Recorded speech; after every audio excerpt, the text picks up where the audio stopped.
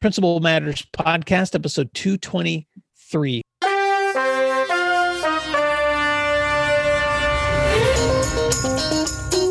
Hi, friends. This is Will Parker, host of Principal Matters, the School Leaders podcast, where each week I bring you inspiring, innovative, and imaginative ideas for your own school leadership.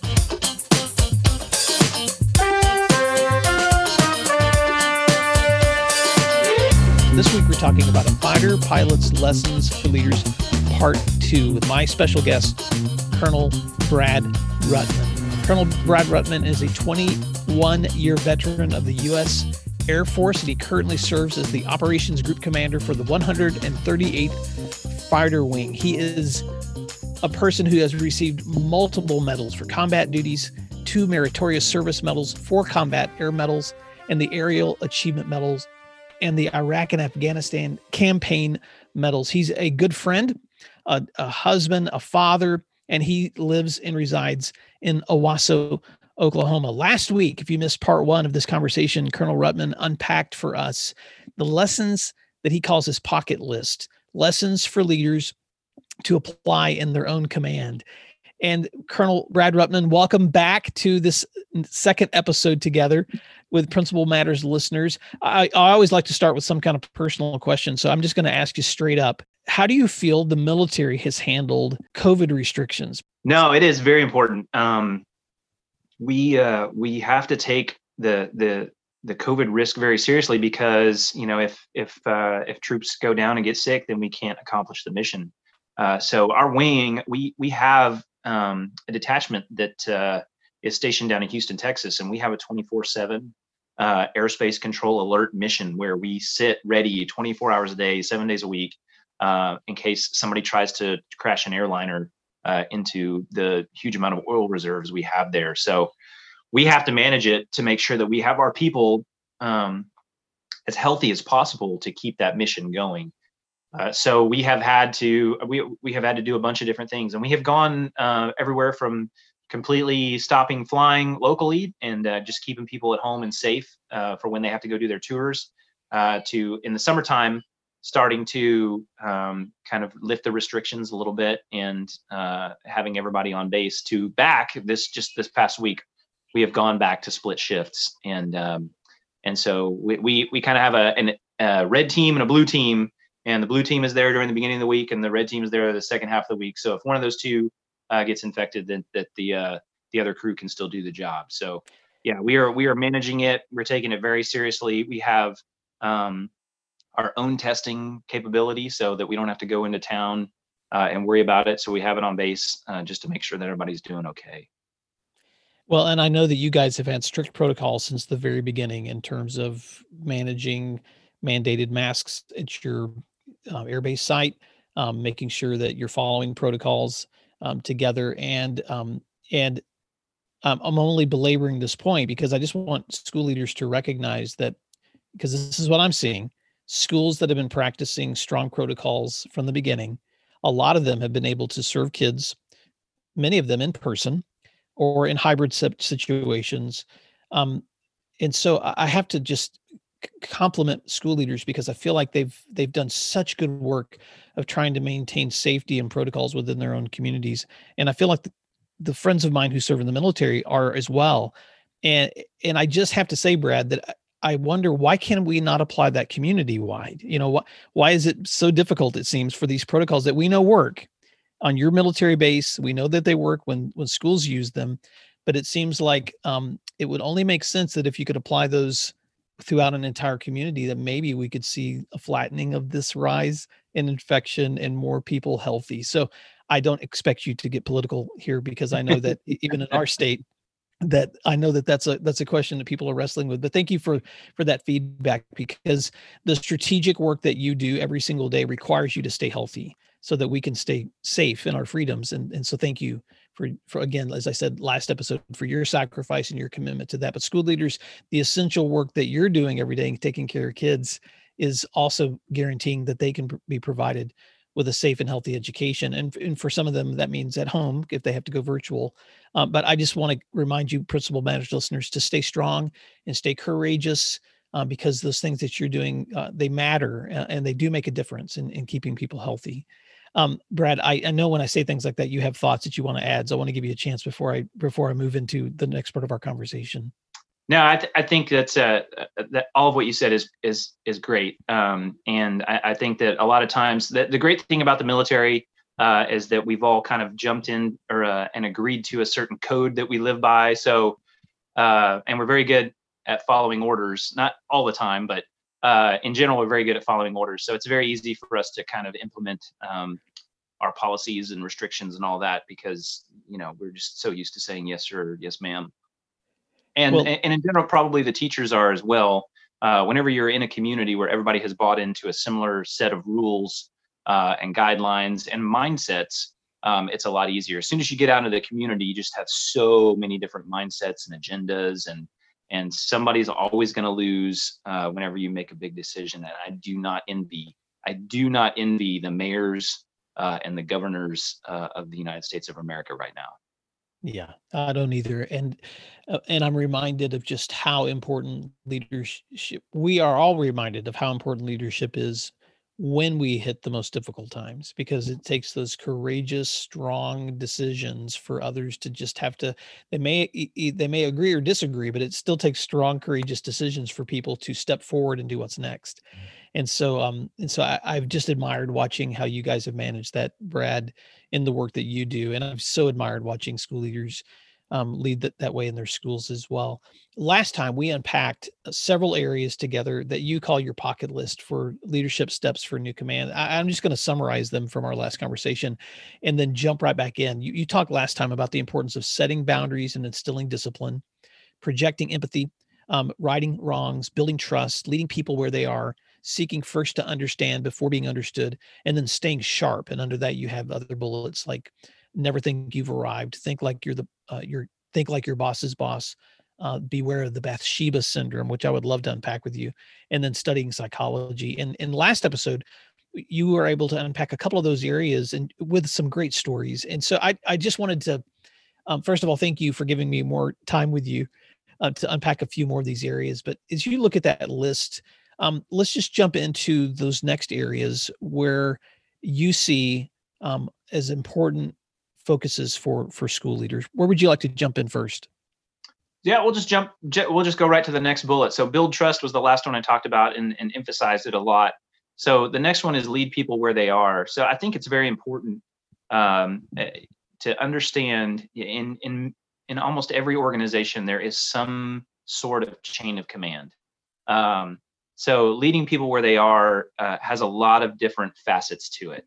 The first one is if you're a senior leader, a strategic leader out there, if you're a superintendent listening to this program, a school board person, school board member, it's very important that you think about when you're trying to talk to a one each teacher in your school district or in a school, that you make sure that you try to lead them as a one each teacher. One of the not failures, but one of the things that was very, I think, whenever I was the commander of that squadron that I talked about in the previous podcast, I was in charge of course, a large group of maintainers, and I was a pilot. So in general, I didn't know a whole lot about their tactical level knowledge as a pilot. I was very good at making decisions based on how to resource them and how to train them and taking care of them, but I didn't know their job very well.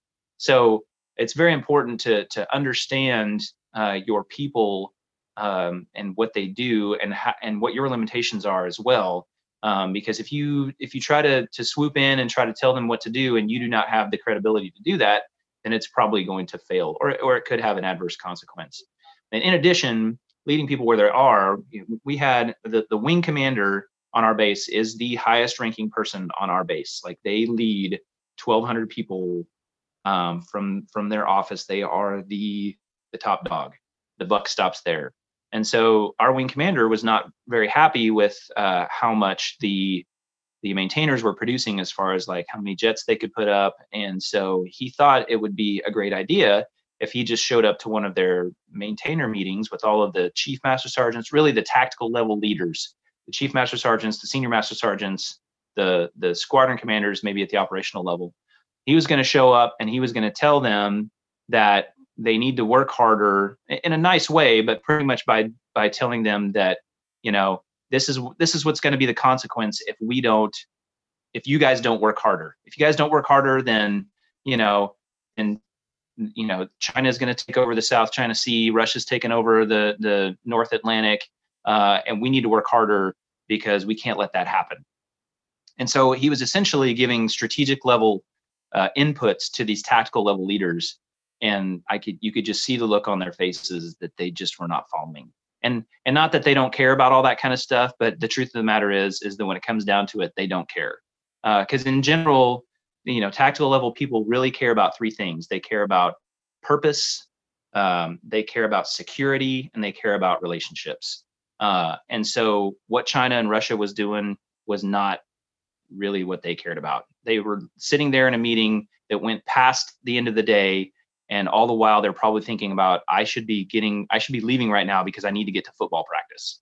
And so it's important. I took that lesson to go, okay, it is not going to be my job as a strategic level leader to jump over the operational level leaders and try to tell the tactical level leaders what to do.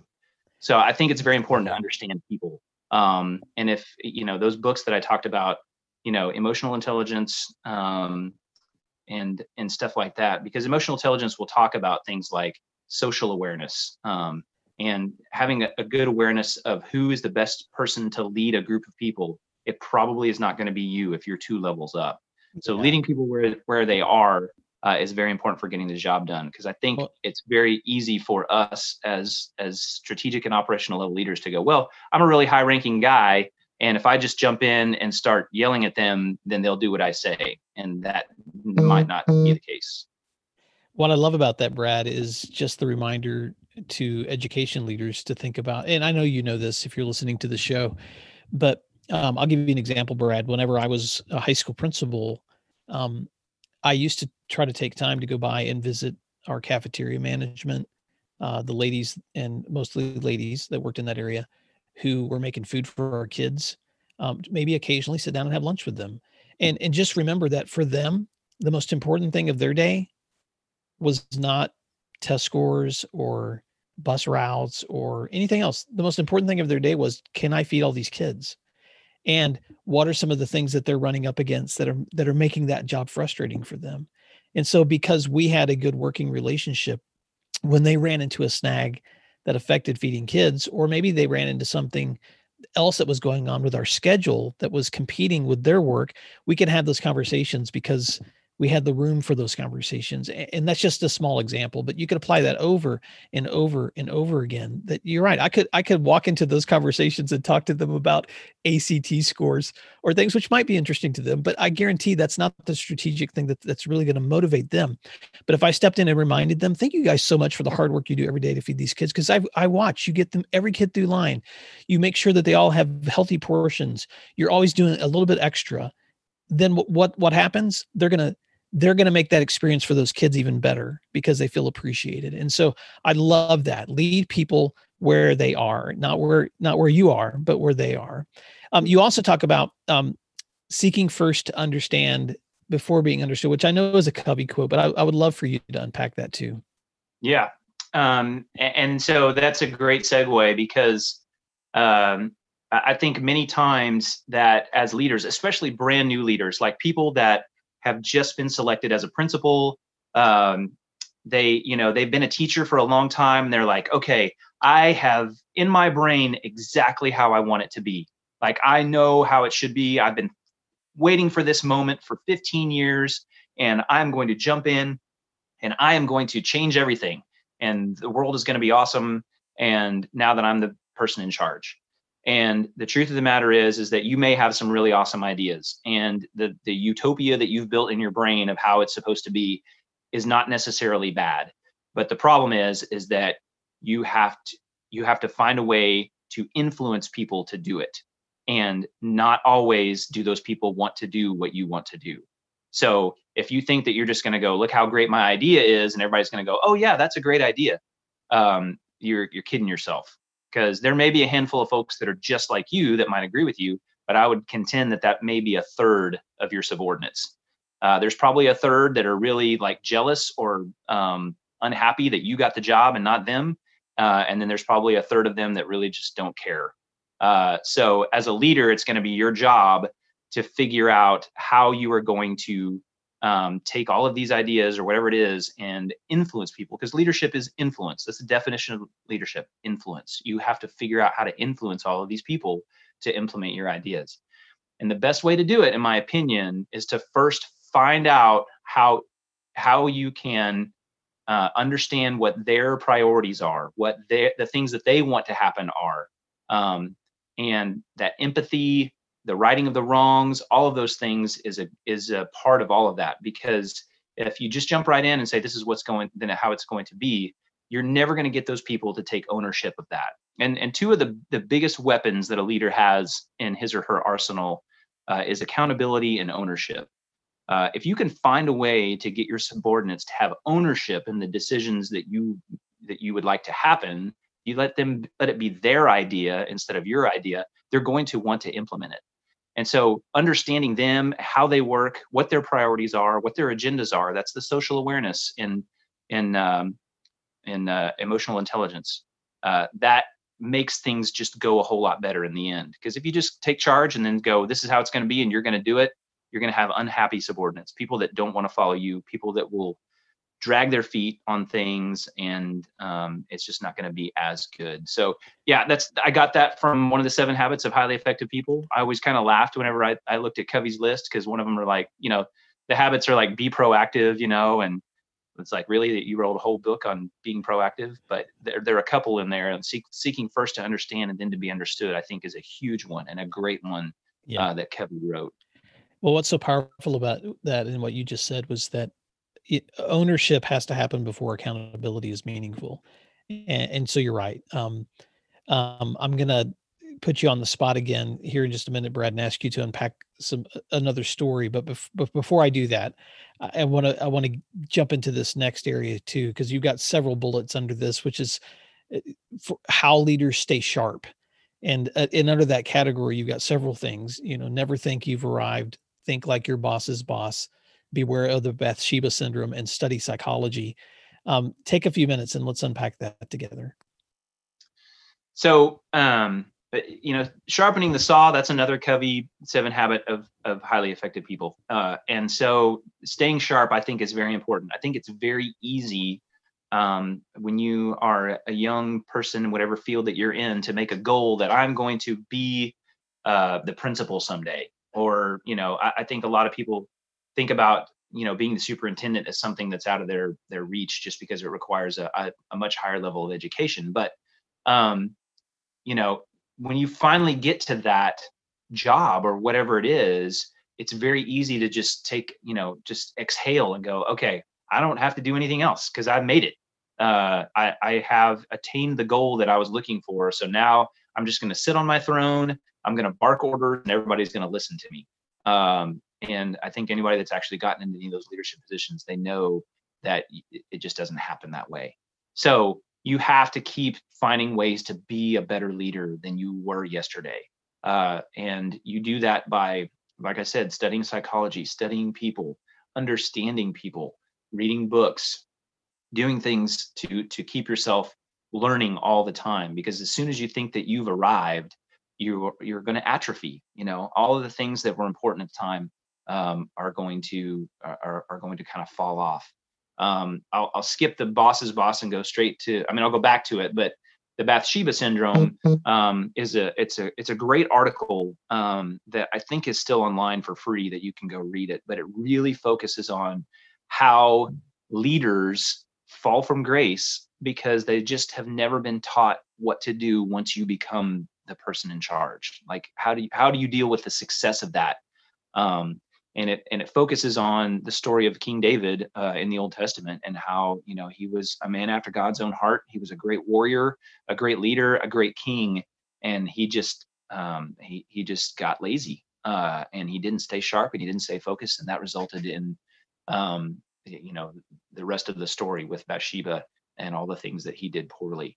So staying sharp and not thinking you've arrived will prevent yourself from falling into the Bathsheba syndrome and having things fall apart on you, because For when you get in charge, the thing that you want to do most for a lot of people is just preserve yourself. Self-preservation becomes a huge thing, and so you will Yeah. start to do things. You'll start to do things that might be morally or ethically ambiguous in order to make sure that you stay at the top, and that people are doing what you say, and all of those things. So I think it's important. It's important to stay sharp, to stay humble, to keep that introspection going, to continuously be self-aware. The first two elements of emotional intelligence are self-awareness and self-management. And if you can keep doing that and keep an eye on yourself, then you won't fall into that trap. And then the bullet, think like your boss's boss. I've always wanted to. I learned that from one of the commander development course speakers that I had, and I thought it was really good because I think that for most people, especially in that middle operational level leadership, the principals, if you will, they have to not only deal with the challenges of their subordinates and all the things happening below them, but then they always are aware of and possibly fear something coming down from the superintendent that maybe you didn't do right, or challenges, or friction points. The big deal for me was, how, if I put myself in my boss's shoes, what are the things that he or she would get upset about that would cause my boss to get upset and cause problems for me at the operational level. So that's not easy to do, to think two levels ahead of yourself. But if you know your job and you know where those friction points are, especially when it comes to relationships with people, then you can make sure that you get your boss the info that he or she needs to make sure that whatever happens doesn't happen in a way that's going to adversely affect your life. Because I can tell you, from an operational level standpoint, I have lost a lot more sleep worried about what my boss is thinking than I probably should. And if I can keep those instances from happening, it makes my life a lot easier. Wow. Well, Principal Matters listeners, I know you're applying all of these to your own work as well, but staying sharp in your work. Brad, when I think about the Bathsheba syndrome, I think about how one of my greatest fears is I don't want to become the person that I wouldn't want to work for. Because I think all of us fear like becoming that person that others would not want to work for, because all of us have had good or bad leaders in our past. And we know it's a joy when you work for someone who is trustworthy and who gets it. And then it's a burden when you're working from someone who doesn't. And so, but that Bathsheba syndrome reminds us that even the strongest leaders can slide. They can forget. And you told me a story, and I'm going to ask you to share it. And this isn't your own personal story, but of where you saw that Bathsheba syndrome play out in the life of a military leader, a high-ranking general. And I don't know if you remember telling me that story, but we talked about that recently, and I would love for you to share that with listeners as an application. Yes. So I guess the foundation of the article and why it was written and why it became a big deal. I will say that the U.S. Army, has done a very good job of tackling toxic leadership in their ranks, and then trying to understand leadership failures. They have done a lot of work on it. They put a lot of resources toward it. And this one in particular really focused on General David Petraeus. And I can't remember exactly what his job was, but he was either the Supreme Allied Commander in Afghanistan, or he might have been the CENTCOM commander. I can't remember. But this guy who had been in the Army for 34 years had a impeccable record. He was a 4-star general, very respected by his subordinates. Was one of those, in general, one of those leaders that everybody thought was a great guy, and was doing a good job. And after all of this success and everything that he had, he goes out and has an affair with a reporter while in Afghanistan, and loses it all. And people on the outside are just like, how does that happen? How does this guy who has done all of this great stuff and has had a 34-year Army career throw it all away with an affair with a reporter? And so that's where the Bathsheba syndrome kind of research came about. And it's a great paper. It's only 8 pages long, I think, so it's a very short read.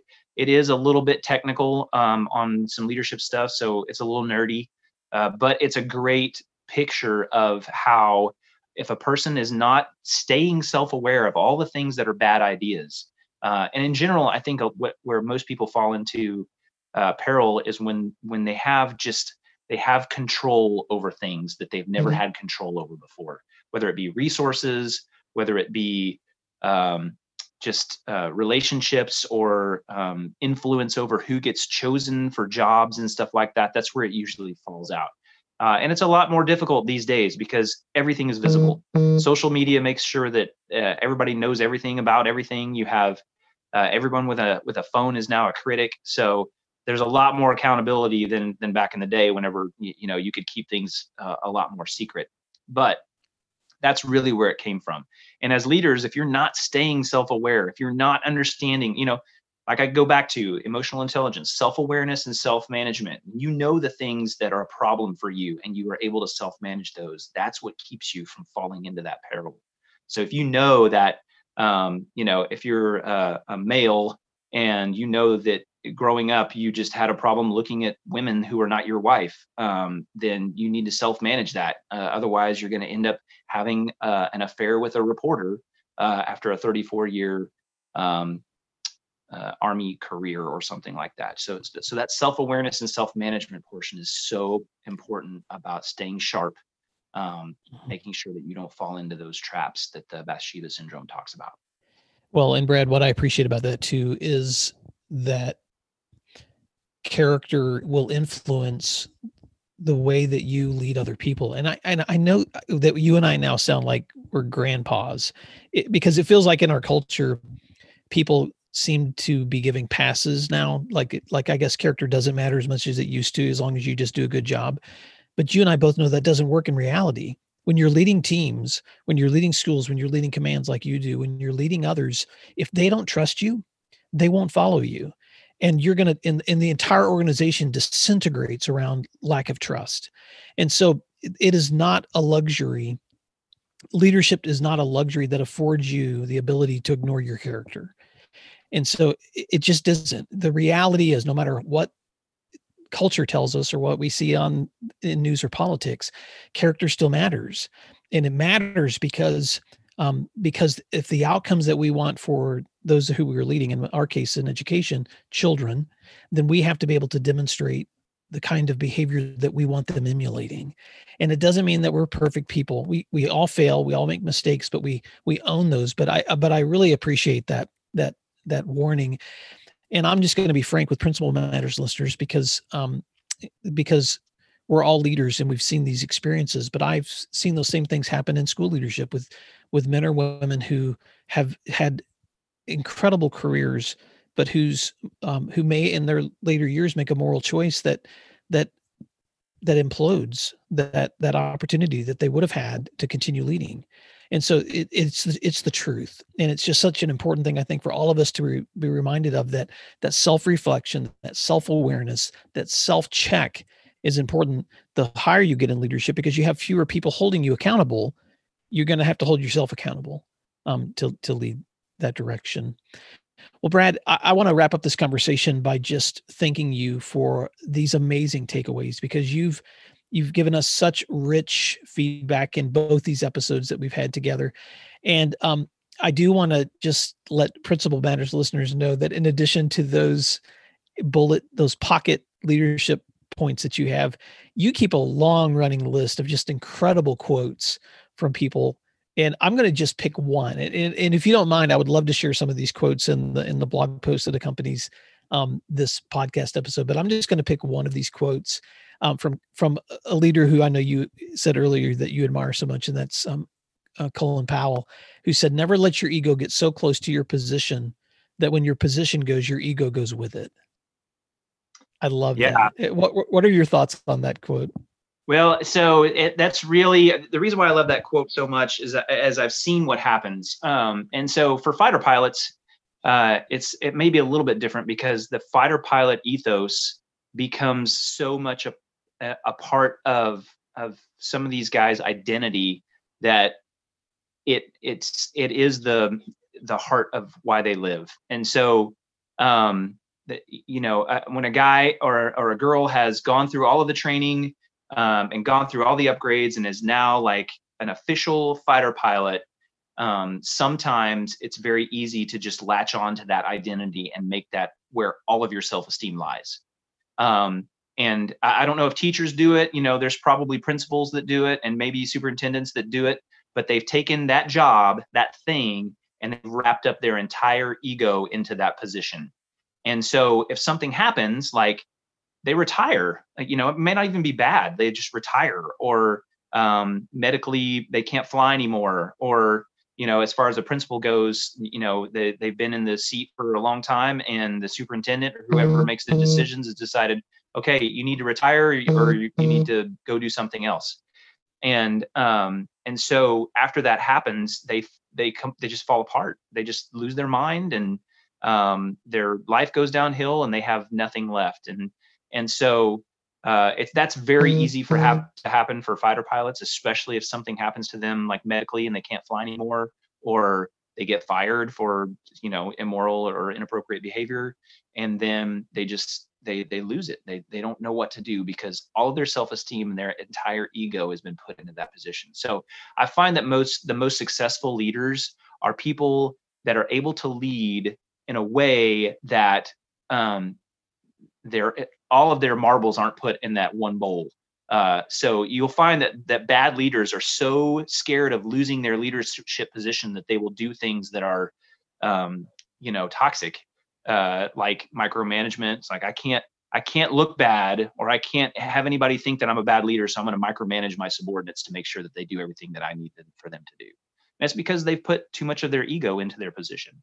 So, for folks that have balanced lives, I will give kudos to for whatever reason, the military and the Air Force attracts a lot of Mormons, a lot of Church of Jesus. I'm going to say it wrong. Of Latter-day Saints, and I apologize. Church of Jesus Christ of Latter-day Saints. Yep. Yes, I apologize to all of your viewers out there that are part of that church, but I have always admired them because they are able to go out and do a job, and they know in the background that the church and everything in the community that they're involved in is more important than that job. And that, for whatever reason, seems to make them better leaders, because they haven't put all of their self-esteem, they haven't put all of their ego into this job, because they know in the background that everything else that goes on with their church and their community is a lot more important. And so I think that's really what that quote revolves around, is not trying to put your ego all into your job. It'll make you a bad leader. It'll make you very possessive and very self-preserving if you do that. Well, and Brad, my listeners know that I talk about this quite a bit in the newest book that I wrote. I talk a lot about how investing in all of those areas of your life outside of your position make you better at your position. So whether that's your health, your family, your spiritual life, your friendships, all of those things, which is why I so value this conversation you and I are having, because I'm getting to cultivate our friendship, but also just learn so much valuable information from you too. I hate to put you on the spot, but before we wrap up, you get asked this question all the time because you're a fighter pilot. And so I know you've probably been asked, like, what's one of the scariest situations that you've been in, or, and I know because you've flown missions and you've led teams that you've been in a lot of difficult situations. But when you think back over your career and you think about where leadership has made a difference, what would you pick as a story that kind of demonstrates where, um, if you were to retire tomorrow, when you look back, you think this is an area that I'm glad I was able to make a difference? So I really think it's so funny, because as fighter pilots, we are not raised to care about relationships. We're just not. We're raised to care about the mission and getting the job done. To flying into bad guy land and shooting down all the bad guy airplanes that get in the way, dropping your bombs on the target, and then getting out safely. That's the most important thing whenever you're raised in the fighter pilot community. So relationships don't matter that much during that time. So what happens is you get a mentality of, I'm going to be the best fighter pilot that I can possibly be. If you've ever watched Top Gun, those guys are out there competing to try to be the best, and that is good, actually, because you want your frontline fighter pilots, the guys that are going to go out and do the job, to have that mentality. You want that. But then life goes on after that, and you have to actually lead people when you get a little bit older in rank, and figure out how to work with the rest of the base and get them to follow you. And so the thing that I think is the most important thing, and I think it just applies to across all of the fields of work, and that is that relationships, in the end, relationships matter. They just do. And so I've been very fortunate that I had two parents that kind of taught me that, and how important it was to maintain relationships, because I think there's a quote that I have in my list there that talks about how, the axe forgets, but the tree does not. I don't know if I got that right, but in your life, you're going to come across people on a day-to-day basis. And it's important for you. There it is. The axe forgets, but the tree remembers.